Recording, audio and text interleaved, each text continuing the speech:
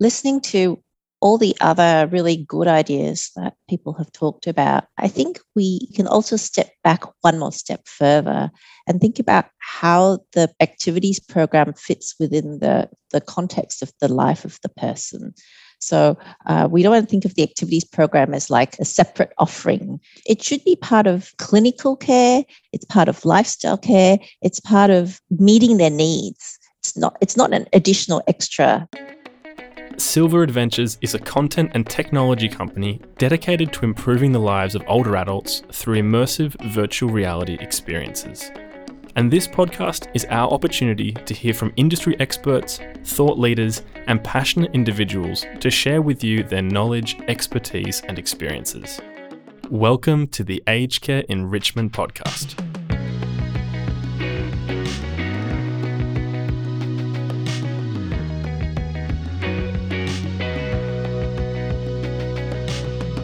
I'm your host, Ash Denif, and this is our very first panel episode.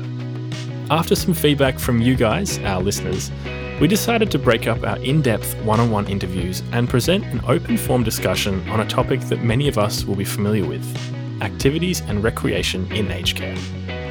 And we've assembled an international panel of experts and practitioners to share their experiences and insights in this vast field and how we can overcome some common challenges and deliver more engaging programs for care recipients. Joining us on the show today is Li-Fei Lo, a professor of health and ageing at the University of Sydney, as well as an aged care and dementia care researcher and author.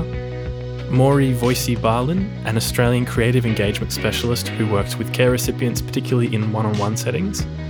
Orquídea Tamayo Mortera, president of the New Zealand Society of Diversional and Recreational Therapists.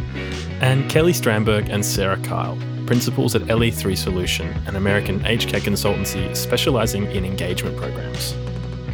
This conversation raises a lot of questions, like the need for spontaneity in activities programs, who's responsible for engagement, and some ways to develop more personal and effective programs for care recipients.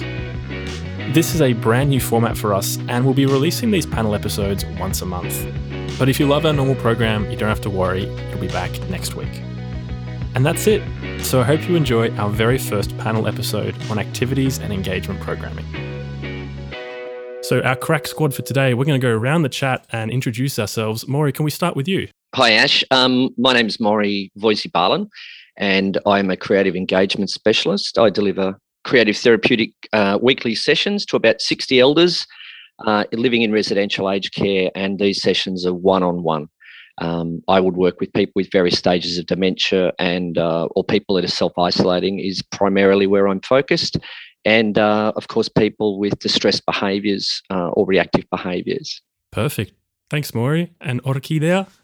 Kia ora, everyone. I am Orquídea, and I am a registered diversional and recreational therapist in New Zealand. And my role is as the president of the New Zealand Society of DRTs.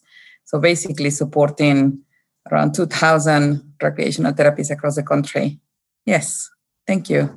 Fantastic. Welcome. And Li-Fei. G'day. I'm Li-Fei Lo. I'm a psychologist and professor in aging and health at the University of Sydney. And I'm so excited to learn from everyone about how we can better engage our elders. Fantastic. Thanks, Li-Fei. And Kelly Strandberg and Sarah Kyle. Hello, everyone. This is Kelly Strandberg. I'm principal at LE3 Solutions, and we are part of a strategic consulting firm based out of Lake Mary, Florida in the U.S. That's it. Sarah from LE3 Solutions. Perfect. Love it. Well, thanks so much, everybody, for joining us. And let's just jump right into it. Today, we're talking about activities, engagement, leisure, and all sorts of different programming solutions for aged care of different types. And I wanted to pose a question first to, maybe we'll start with Kelly here. This is a question about if we're starting from scratch with an activities program in a residential care facility, or we're looking to overhaul the existing offerings, what do you think is the very first step to consider? The first step to consider is, what is your community's or your residential settings process to get to know the resident? And what is that process? What is the cadence that you connect with the resident? So is it day one when they move in? Those of us who worked in a community would probably tell you that's not wise. They're going through a lot as they transition. And then where does this information get housed? And how deep do we go? And Sarah and I continuously emphasize the need to go deeper beyond surface interests, hobbies, that we need to start to get to know people on a much deeper level. But that is always where we want to start, is how well do we know our residents? And what is that process? I think in my experience, definitely a great point, getting to know the process, the person's life story, abilities, cognitive abilities, physical abilities, desires. I think due to the context of Aotearoa, New Zealand, culture, definitely that's something that it's kind of predominant in this country, and the level of emotional need. So that's, I think, something that I will definitely focus on when I am looking at providing therapeutic recreation on a specific program, or just facilitating something that is meaningful for the person. Fantastic. And if I can stay with you there, Orquídea, are we trying to present a selection of activities that will appeal to a wide number of people, or are we trying to focus on more specific groups? Well, I think it really depends in the place where you are facilitating, because we have come a long way, and I believe that we're changing the way on how we facilitate social engagement in order to enhance quality of life, which used to be just developing a timetable Monday to Friday, 9 to 3. That doesn't work. I mean, even for ourselves, that's not the way that we work when we go on holidays. We have choices. And it is important to actually, depending on the resources that you will have on site, to look at the numbers, to do a good assessment, to have conversations with the families, the whanau, because at the end of the day, regardless of the program that you are going to be offering within a facility of 100 people, you need to have the ability to provide something that is going to be meeting the needs of all those people, but at the same time, provide those one-on-one engagements. And you mentioned there that one-on-one is going to play a part of it. Maura, you've identified yourself as a one-on-one specialist practitioner. How do you reconcile this one-on-one versus group engagement? Yeah, there's some really important points there that have raised, and particularly for Kelly talked about surface interests, and this is a really key thing. I do some very little group work, and there's reasons for that which we can circle back to. But one-on-one is where I specialise to cater for those individual interests, and often it's exploratory to find out to get those deeper interests unearthed, so that we can find, I can add to the process of how that information is collected, and then how that is shared with the team, the multidisciplinary care team. I run a review of the program and engagement 6 monthly. And so this is where we bring everyone together to talk about those very things. So my work being one-on-one is much more focused on having individual interactions for those that are self-isolating, that aren't participating in larger social group activities. And so I have to work very hard at finding time and finding the place where I can do that with individuals, so that they're not presented in a group, because obviously someone that self-isolates will withdraw in a group, and the person that maybe is more dominant, more outgoing, is likely to take over the interaction.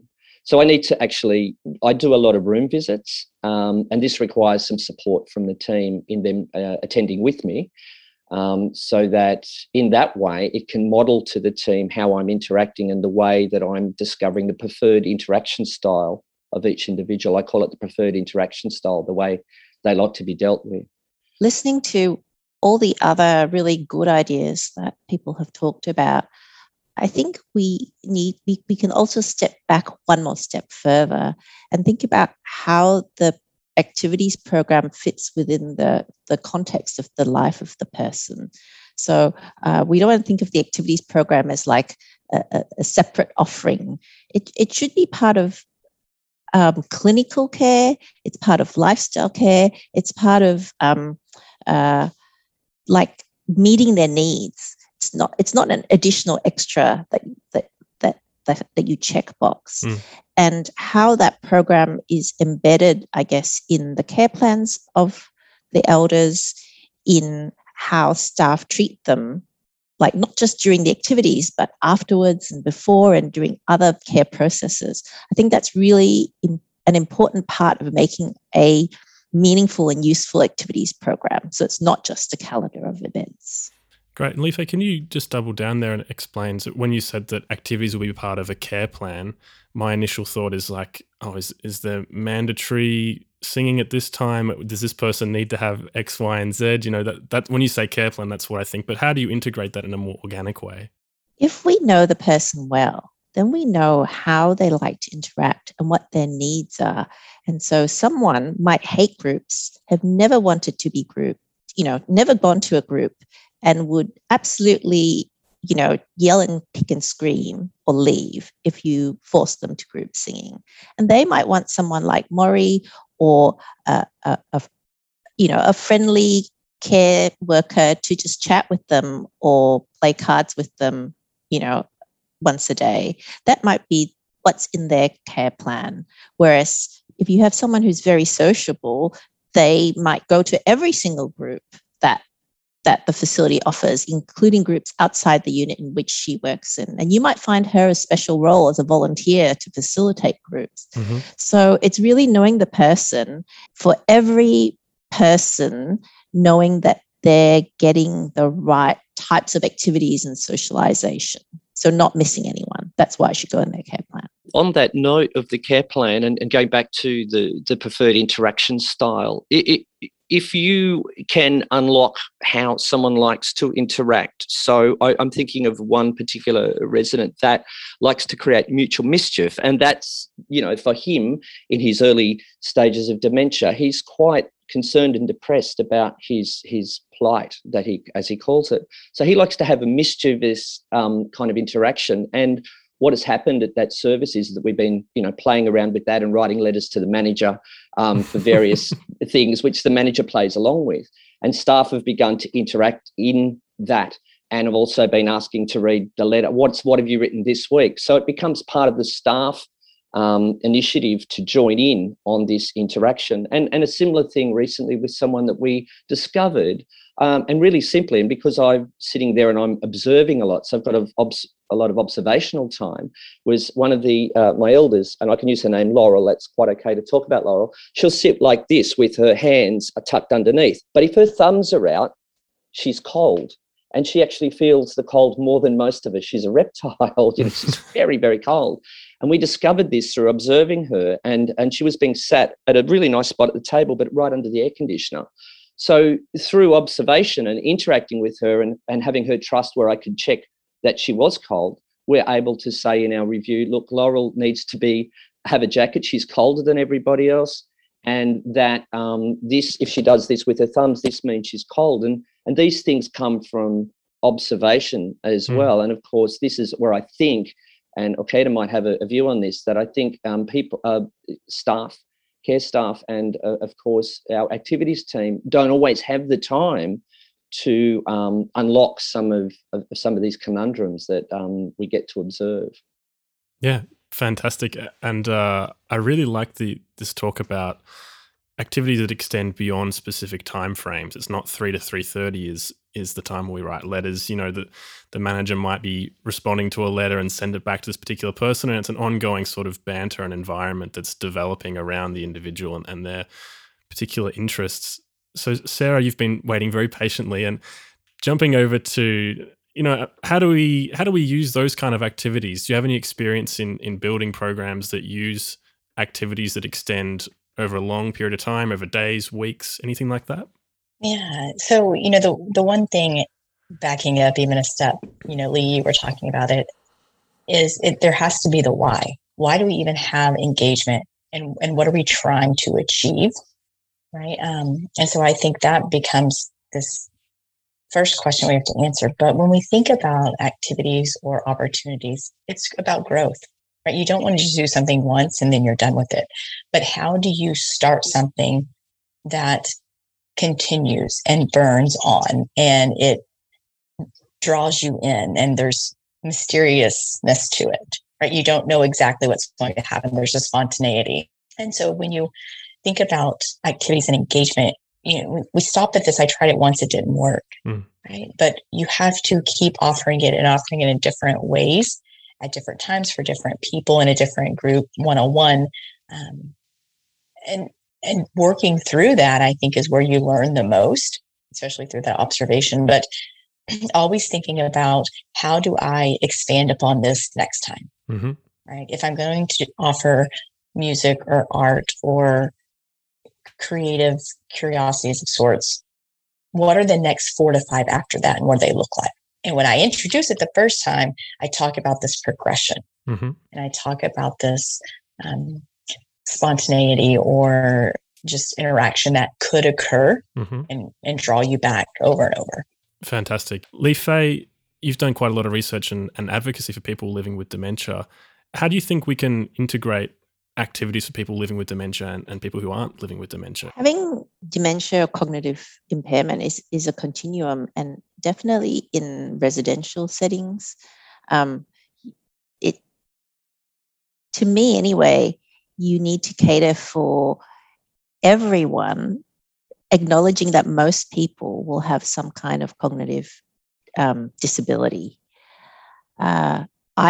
I personally don't like segregating people into with dementia and without dementia.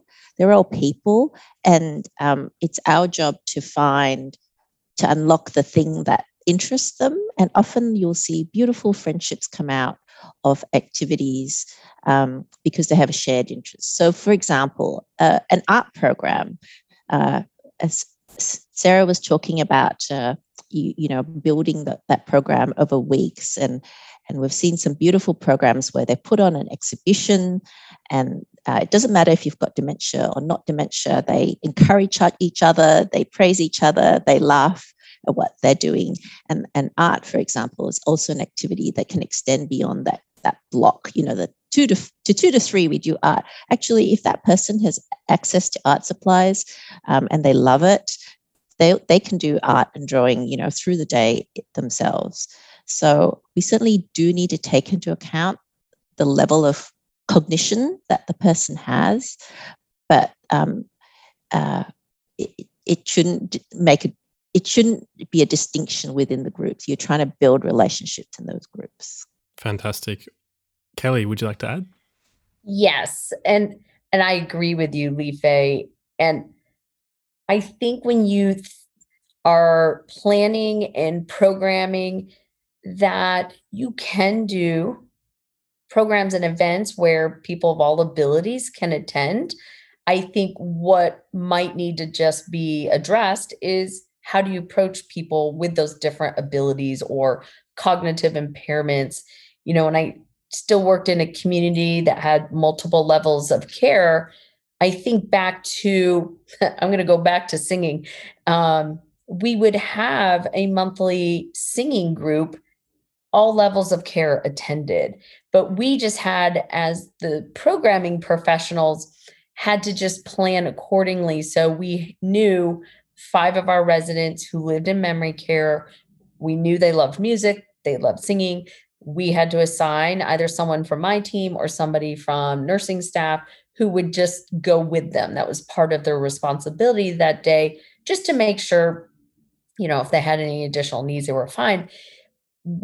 And sometimes I did that assignment. And what I found fascinating was when this group of individuals would arrive to this singing event every month, everybody else in the community was so excited and would welcome them with open arms, and they would reintroduce themselves. And, we had done a lot of work internally to coach our residents that, yes, dementia or Alzheimer's or cognitive impairment can be scary, but let's try and educate you so you know that you can still have these relationships with your previous friends and neighbors who may be moved.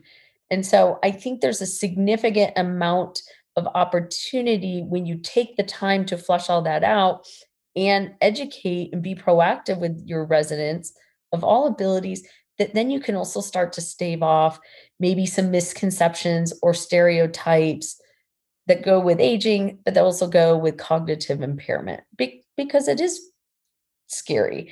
But that doesn't mean that those individuals suffering that aren't still living a full, robust life and they're happy. And so that's what we want to also impart by bringing everybody together. This is actually quite exciting being part of the conversation, because at the end of the day, we are all reflecting at our own future. It's going to be us one day.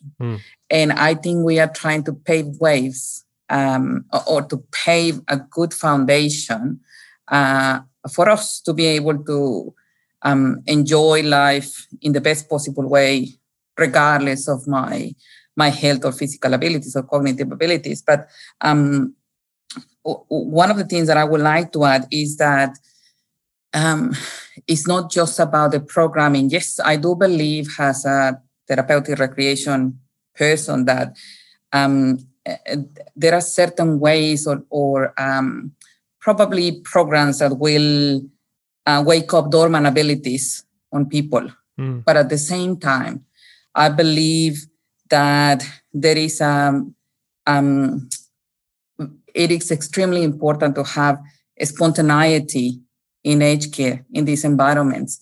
I do believe that it's important that we are all on the same page, and that we all have the ability to have the permission to improvise, which is something that when we are working with the care teams, or we are part of the multidisciplinary teams, there is this kind of barrier that that we don't feel like we have the permission, like our caregivers, to be silly, or our registered nurses, that they just have a task list that they need to complete.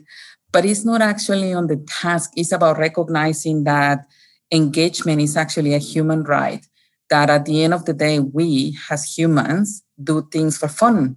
And that at the end of the day, if when I hopefully, touch wood, I am 90 and I develop severe dementia and I go back to speaking Spanish and I am going around the care home hugging people, someone is going to understand that that's part of my culture, that hugging people, it's actually a good thing, and that is going to help me to settle down, instead of someone thinking, oh my goodness, she has dementia, she's harassing people, we're going to put a proper care plan, she's going to be restrained, let's give her medication. So I think this conversation is extremely important, not just now, but it's about how we can ensure that the knowledge that we have, what we're sharing today, we can share with the teams in a practical way so that we can all be part of the solution. I love your work. I always have. And, I'm a big fan. And I think what you're talking about is incredible, because we're talking about legacy, and we're talking about our legacy, because we know people say, why do I work in aged care? And basically, because I think I want it to be a bit better when I get in, to be really super blunt. And we talk about climate change and our kids might not see turtles. Well, I kind of think that this is something that we need to fix, because we are soon to go potentially into aged care, and this directly will affect us. And are we happy to go into these environments that we all work in? So that's my first point. Another point, coming back to what I think Sarah talked about, growth and spontaneity.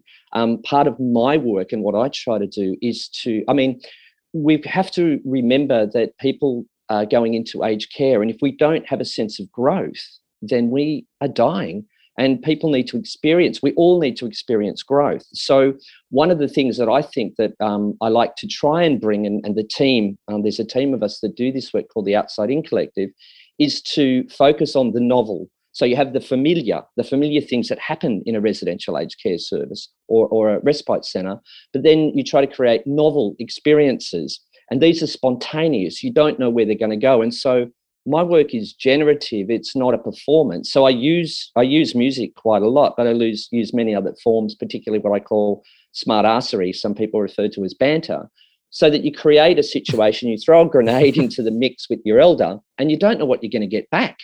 And it provides great opportunity, and no one knows what's going to happen. And it's in that space of spontaneity that you talked about, Sarah, where magic happens. And this is what I think can often be forgotten in a residential setting. I think we can forget that we need those spontaneous, magical moments where we don't know what's happening. One of the impediments to spontaneity is the culture in many facilities of the checkbox or the list of things to do. And part of what we do is try and give staff permission to play, permission to connect. Work and play aren't opposite. You can play at work, and letting staff be part of that engagement, bring their skills, their musicality or their art or their horse or their child to work as part of the engagement. That's part of changing that culture from checkboxing to being relationship-centered. Yeah. I think that calendar approach is so structured that it just does not leave space for organic moments when they happen, because we have convinced ourselves that if we do things in this structured manner, that's what people want. And there is some need for structure, but I think that is such a detriment and barrier to your point of what we're doing and how to get better. And I think and we talk about the hours all the time too. Like, why do we staff it the same way we would staff a business? Well, and lastly, until we get past this notion that there's one person or one department responsible for the idea of engagement, we have to think differently. And someone asked the other day, like, what does senior living look like in 5 to 10 years? And I said, I hope so much that there is not an engagement department. There is not one person solely responsible for this interaction during the day, but it is just the culture. And it's a part of everyone's job. And people love doing it. Right? It's not I have to do this, but I cannot wait to interact with the residents in this capacity to experience that that joyfulness.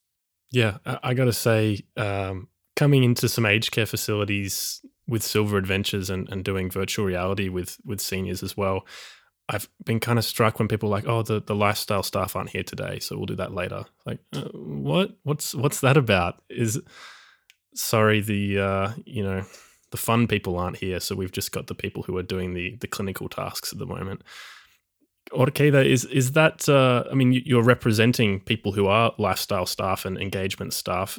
How do they see that kind of divide? I think it's something that it's happening worldwide. So it's not specific to New Zealand. And there is this new movement, which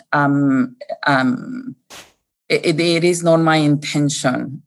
So I apologize in advance, not being disrespectful, but we have this new movement where we're trying to dilute an essential role for everyone to do the same. And look, I do strongly believe that engagement is everyone's responsibility. But I also believe that if I am a caregiver and I am passionate actually about doing a really good job, and I do a relationships approach to my client, and through that I am engaging someone, that's amazing. But if I am asking a caregiver to actually do the role of someone who absolutely is passionate about recreation, then that's wrong, because we're setting those people for failure. And that's what is happening now. And, once again, it's about connection. It's about understanding. It's about relationships. But in aged care, it's relationships before the task. If you don't build that rapport, and I'm not only talking about your workmates, but most importantly, the people that we care for or that we support, the families. How do we ensure that if I am 100 and I am at the end of my life, I still have a purpose? How do I ensure that there is meaning for me? How do I ensure that people actually supporting me, regardless of your job title, are helping me to feel that sense of belonging within this place, in this moment, in this time? So to me, and look, there's plenty of research, and we're so lucky that Lee Fay Low is here today. Plenty of research that shows that as humans, we are wired to be connected. that regardless of the stage of your life, even if it's the last moments of your life, if you have someone holding your hand, it's going to be great so that you can die peacefully. So I believe, once again, that it is important for every single one of us today to advocate for this space in the best possible way. It is our legacy. And most importantly, we definitely need to share this knowledge with everyone. Believe me, I am a pain. Everyone where I go, regardless of who you are, like you might be the CEO or the manager or an academic, I always make sure that I talk about engagement. And I actually make them think about themselves. What if it's you? I don't want you to think about the person that you are supporting. It's you. You are 100. You are at the end of your life. How would you like me to look after you? What are the things that you love doing? What do you want me to have ready for you? So just put it back to them. And then you will see how the light bulb suddenly goes on. Awesome. Hey, something that we've mentioned a couple of times here is this idea of having a regular daytime schedule, that activities end at 3 or 5 o'clock. And I can imagine that one barrier to this for anybody who's programming is listening to that, they might think, well, we don't have the funding or we don't have the staffing to make that sort of thing possible. Does anybody have any sort of solutions of how you can engage residents or care recipients at all hours of the day? I think it goes back to recognizing that it's not one department's responsibility and that it is a team approach to this. And so, there's not money there and more people are not the answer, right? You just put more people on the staff, that's not the answer. But it is this idea that people can recognize. I equate it to this. If you walk into a community, you do not need to be a part of the housekeeping staff to know that there is something on the floor that needs to be picked up, right? If there is trash on the floor, you pick it up. Mm-hmm. If there is food sitting somewhere, you pick it up. We have not got to that point yet that when people are just sitting idly, not engaged, staring at something, that is not necessarily the right approach, right? Just because they're out of the room in a common area does not constitute as engagement. And so we have to teach people to look at, what does engagement look like? Again, what is the outcome of engagement? And when you start to recognize that, it's no longer a task of, I need you to come do this. That's not a part of your job because this person is off. So can you please start this movie or pop the popcorn? It is, the residents need me to facilitate something so engagement happens, regardless if it's in my exact job task or not. And I would say that starts at management, right? If you're a manager and you don't come out of the office to engage residents and to show by example this, then the staff aren't going to do it either. So it seems simple, but until we say it's not more people, it's not expanding the department, it's solely the responsibility of the current staff, and it can be done. To riff off that, if we start to think of our activity staff as leaders, activity leaders or clinical leaders in activity, their jobs are to programmers and figure out what things people engage with and maybe have the stuff there, the art equipment or the right music, but that all staff can put on the iPod or play the right song or have the right conversation with the person. And if John gets up at 9 o'clock at night and he's going to play cards, then the deck of cards needs to be there. Not the activity staff, but that person who's on night shift needs to know that John likes to play cards and have a hot milk at 9 o'clock at night. So your activity staff aren't doing the activities, but they're the leaders in figuring out what happens and, making sure the right people know. And there isn't more money, but you can look at when you schedule your activity staff so that they're on when people are wanting to be active. So many facilities have no one on the weekend, for example, or they'll go home at 3 o'clock and people are really active, in the late evening. So the roster can change.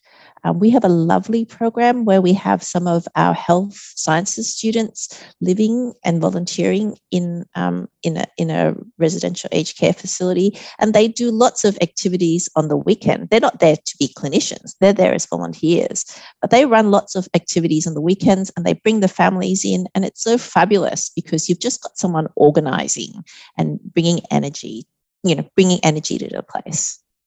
And it's that energy too that you're talking about. I think we also think that an activity has to be led by someone up front, and that there's a group of people that are passively consuming the activity. And I think also, I mean, what we try to create often is that when I'm doing my stuff, that the staff are involved in that. And I think you're talking about relationships earlier.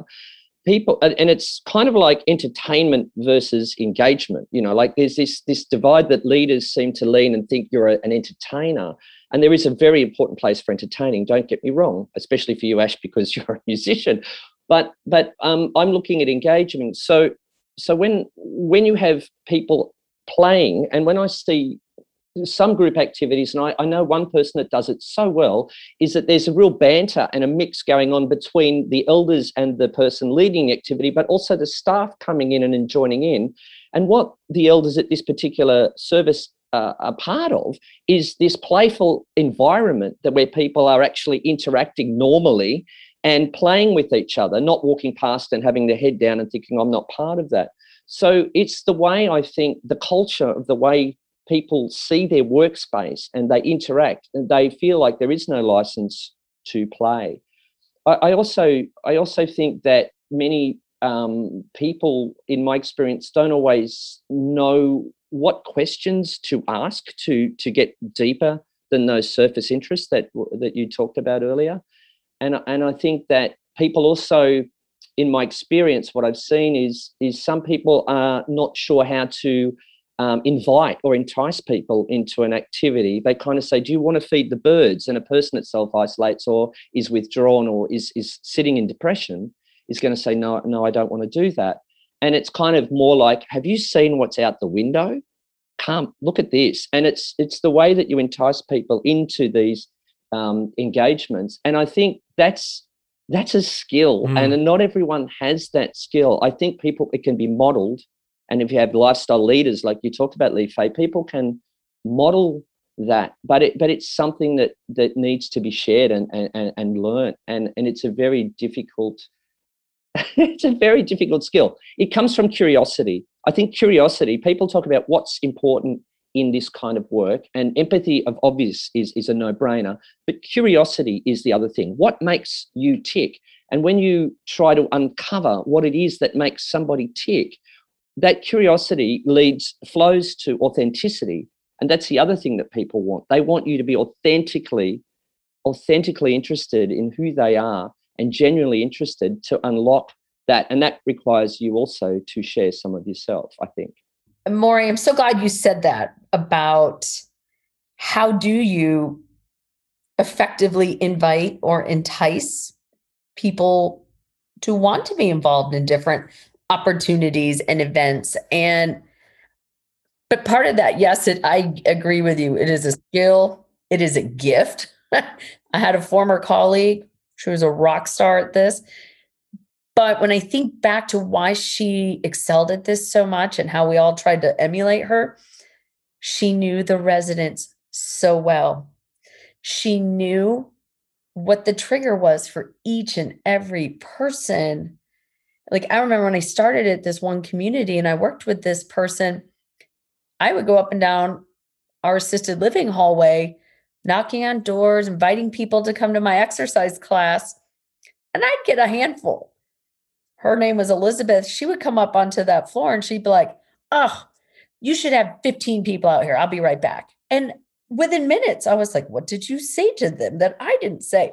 And so, but I learned from her, and it always came back to she knew the residents so well. She knew exactly what made them tick. So she knew I could just tell this one, remind this one, ask this one, or even just say, hey, come on out. We're having a bunch of people get together. And then they come out and they'd be like, oh, we're exercising. I'd be like, sorry, here we go. But And that is all part of it. But that always goes back to what we've all been saying this evening, is it's the relationships. And it's what is our process to get to know people? And how deep can we go, Maury? You know, Sarah and I always ask the question, what matters most to you today?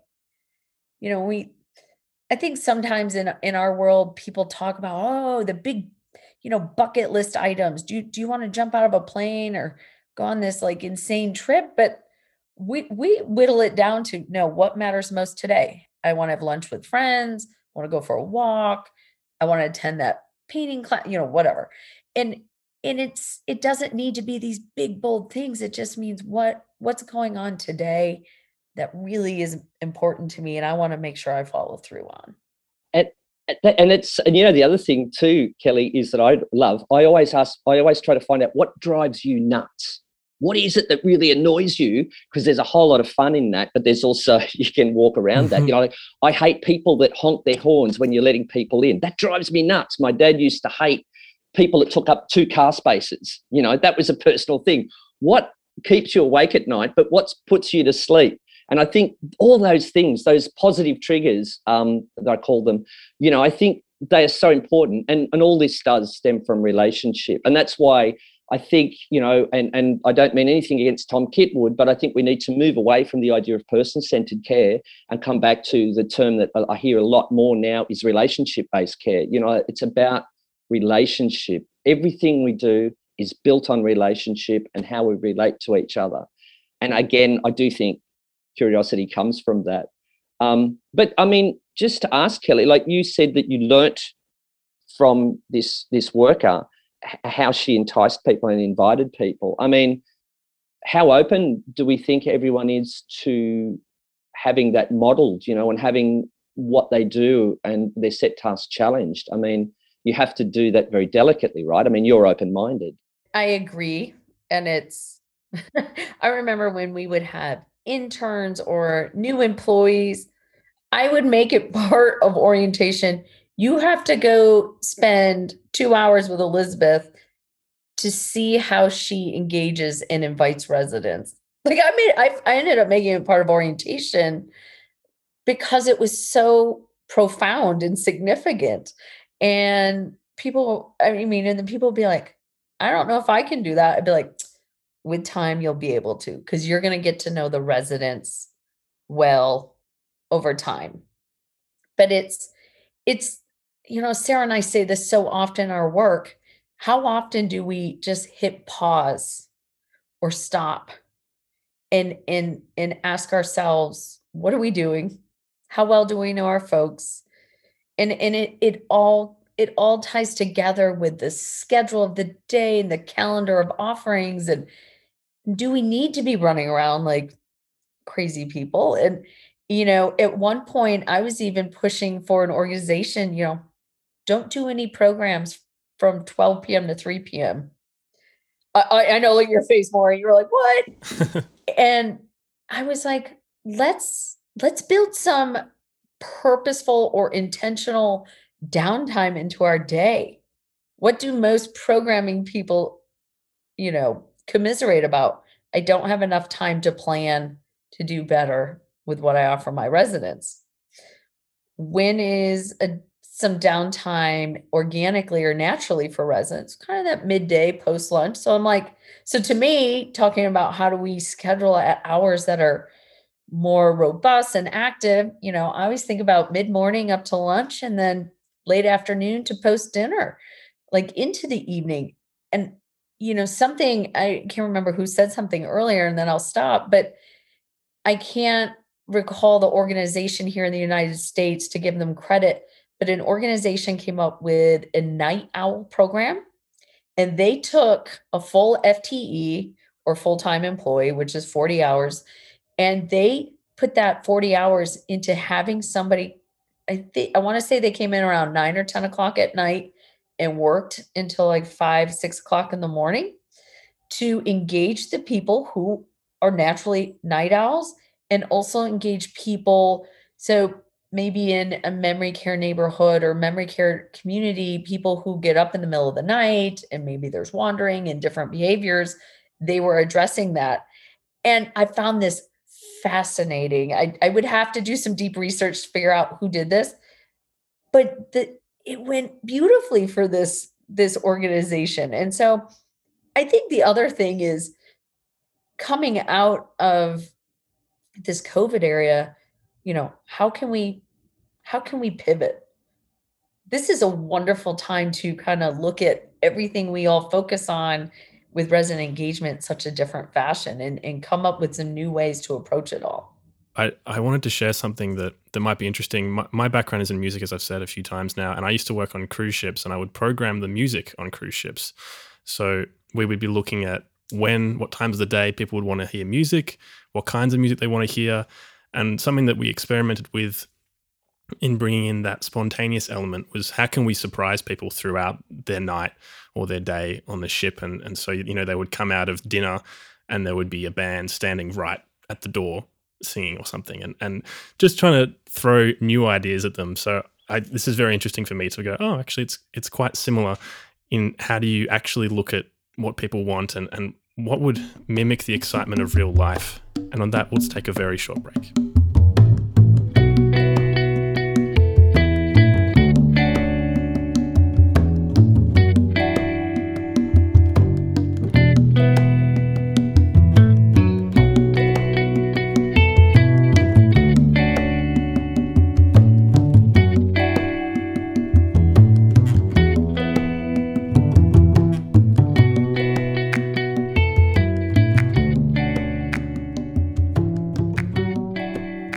Welcome back, everybody. And we've been talking a lot about residential aged care at the moment.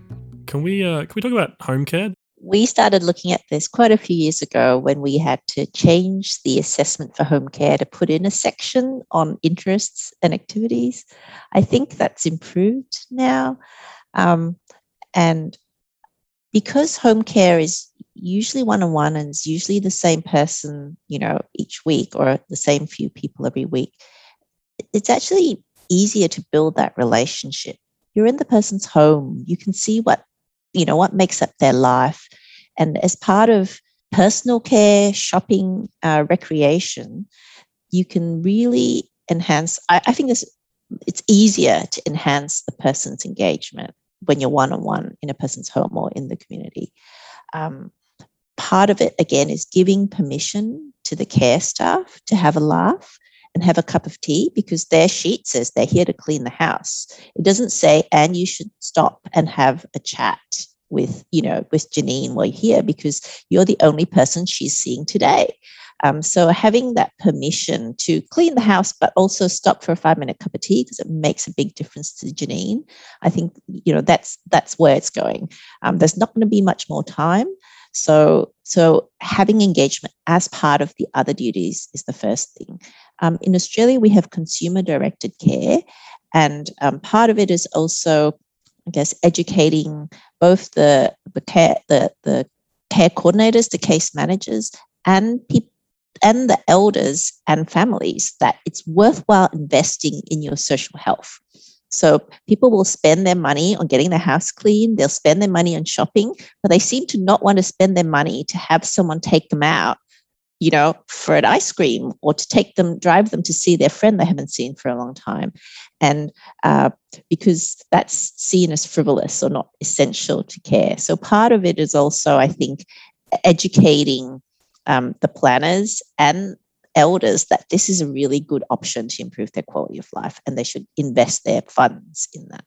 It's a total well-being, and you can't separate human components of health versus social well-being and everything else. So you can have great clinical care, but you can be lonely and devastated, right? You can have bad clinical care, but you can have amazing connections and relationships that can be equally important. And so, and it kind of keeps going. It's all about relationships, right? But helping people to understand that your role is not just I don't know why we do this in aged care, but we're so siloed in how we interact and treat or connect with people, and helping.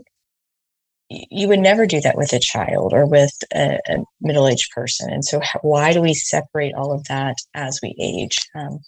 And I think that's a basic caregiving lesson that if you look at any type of education in caregiving, it's just not there. And that play, right? You lose that importance of play because it does seem juvenile, or is it childlike? Is it a waste of my time? And I think the one thing that is also missing in that home care, as we're talking about this, is that same discovery. Kelly and I have had the opportunity to talk with some home care agencies, providers, and that same resident discovery, patient discovery is missing. And it goes straight to a list of diagnoses and conditions that I'm treating. And so again, it has to be that foundational approach of who are you as a person?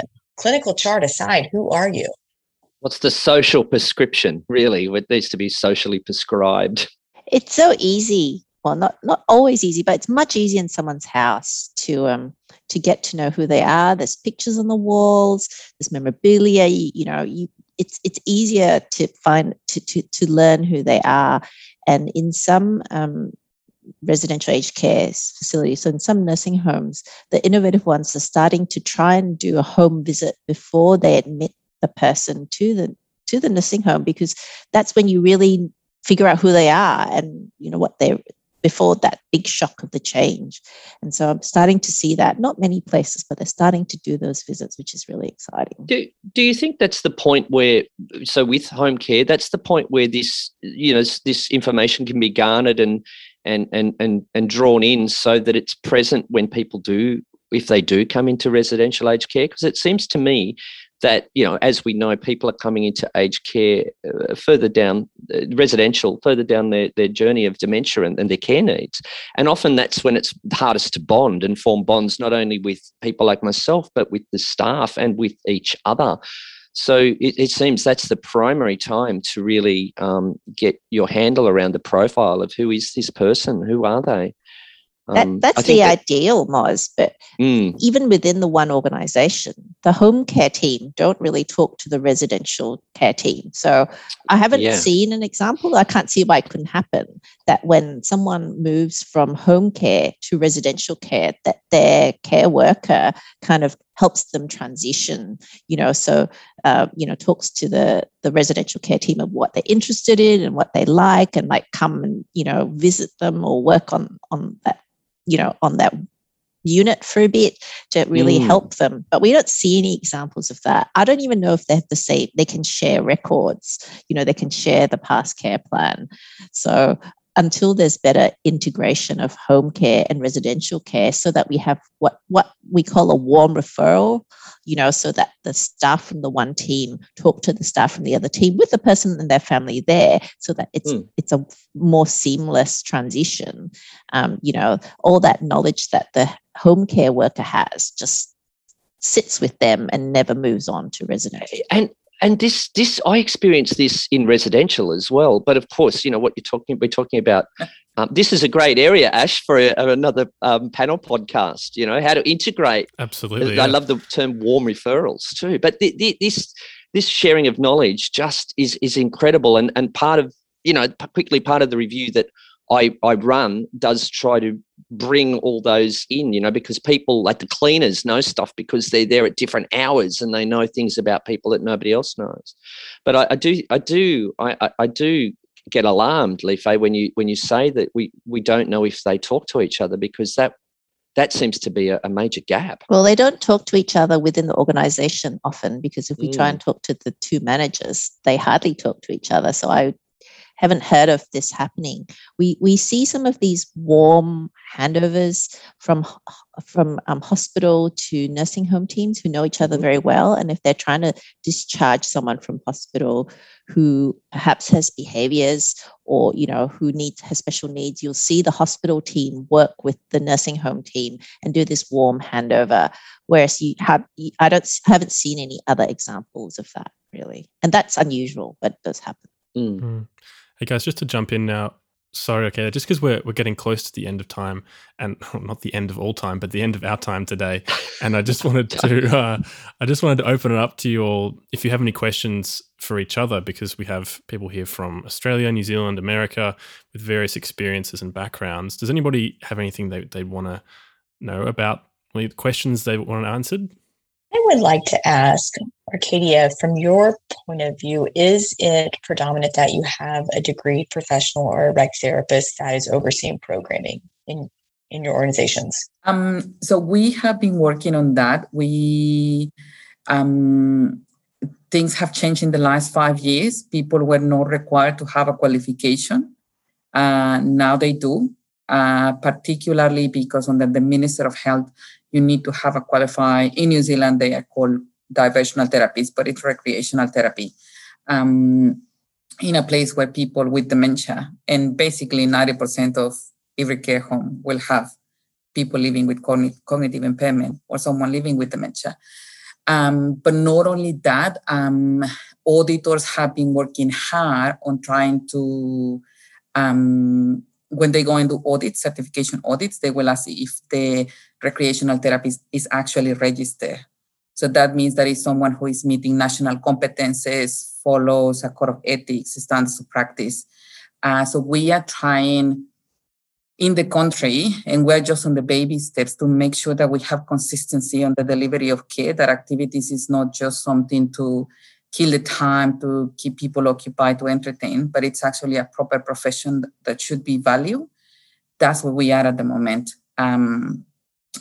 Something that I wanted to just quickly make a comment on regarding home care in New Zealand, there is only one place that I am aware of where they do hire recreational therapists to do education for their caregivers, because they value the importance of training the caregivers on how, okay, you're going to be doing tasks, but how do you do it so that you can actually facilitate and foster social engagement? So they're working really hard on that. And I have actually done quite a few training for the teams. And from the New Zealand perspective, and I don't know how much people are aware of, so we follow the Treaty of Waitangi principles, and that's kind of embedded as part of the delivery of care that we do. So people's culture and trying to close the gap on inequality, it's quite strong in our country. It's something that you just can't get away with it. It's about Maori people, but at the same time, people from all cultures. So the Maori point of view, it's about people of all cultures and how we support everyone, not just one specific ethnicity. Yes. So yeah, it's kind of a unique place, to be honest, and to facilitate engagement. But we still have a lot of room for improvement. But we have, by having a strong advocates and touching the right doors to the right people, it works. Yes. I didn't have anything to add on that. I was curious about what happened to diversional therapists. They seem to be disappearing from residential aged care. I recall there was more, and I sort of feel that, I want to be careful how I say this, but I feel that there's a certain rigor to, studying intensely, diversion. And when I say that, I mean, methodologies and modalities of engagement. But I do kind of wonder, what's happened to our DTs. They don't seem to be as prevalent in the service anymore. I don't know if I'm right or wrong there. I would agree, Maury, that there's certainly no requirement that we have in Australia that we have an accredited DT. DTs generally are less valued than the other allied health. I think that would be reasonable. And it's very unusual to find a qualified DT in a nursing home now. I worry about that. I think I'd mentioned that to you before. I just wondered if I could briefly sort of ask about families, and because anyone listening to this that is a family member, I wondered what the others thought, because I think families sit on this gold mine of information about their loved one, their mum, their dad, their auntie. And more often than not, what I see is that there's this massive, and I know from personal experience with my mum, that there's this massive forms that you have to fill out to get mum and dad into the service. And then the last one at the bottom that is not required to be filled out at any point in time and often gets left is tell us about your mum or your dad. And I know that's a source of frustration for a lot of activities teams. But there's also something else that I see with families, that when I ask about, what did your dad do? What did he like? And he doesn't like anything. He's got dementia. There's a resignation to this, and it's really hard, and it's a stumbling block for the teams. But I think, again, it comes back to asking questions, because I was doing some research a while ago for a company, and I started to ask, that's cool, I understand that, but before you go, can I ask, what did Dad do when he came home from work? And it would be like, he'd get into his gumboots, take his business shirt off, and he'd go out in the garden. Oh, what did he do? Oh, he had a fern house. Oh, ferns, orchids, he loved them. And there it is. There's the thing that you're looking for. But I think families don't realise the goldmine of information they sit on, which can help us to understand all the things that Sarah and Kelly and Okeda and Li-Fei have talked about, is to know who this person is. And when someone is progressively along their journey of dementia, and if they're maybe not communicating in a way that we can understand, it's often if the family members don't give you the information, it's lost, it's not known. And I think there's a really big gap here too that we could fill, and finding ways of engaging families to give us those stories. I totally agree that family is the wealth of knowledge. I think the hardest part is when you get that written content, or when you get that information, where does it go? Right? Because we can't just keep living in notebooks. So what is the repository, exactly like Kelly said at the beginning, that we can pull this information up and it's pushed to us, to the care team, rather than going to search for it in a binder? Guys, we've covered so much today. This has been really fascinating, very interesting for me, and great to kind of have a new group of people together in a virtual room together to talk about these ideas. Thank you so much for your time, Sarah, Maury, Kelly, Okeda, and Li-Fei. We really appreciate it. And we'll see you soon. Thank you so much. Thanks, Ash. Bye-bye. Thank you, everybody. Well, we hope you enjoyed this episode of the Aged Care Enrichment Podcast, brought to you by Silver Adventures. Don't forget to subscribe to the podcast on Apple Podcasts, Spotify, or wherever you're listening. And if you're enjoying it, please leave us a review. We'd really appreciate it. If you're interested in finding out how immersive virtual reality experiences can enrich the lives of older adults, visit the Silver Adventures website today at www.silver, that's SILVR, adventures.com.au. See you next week.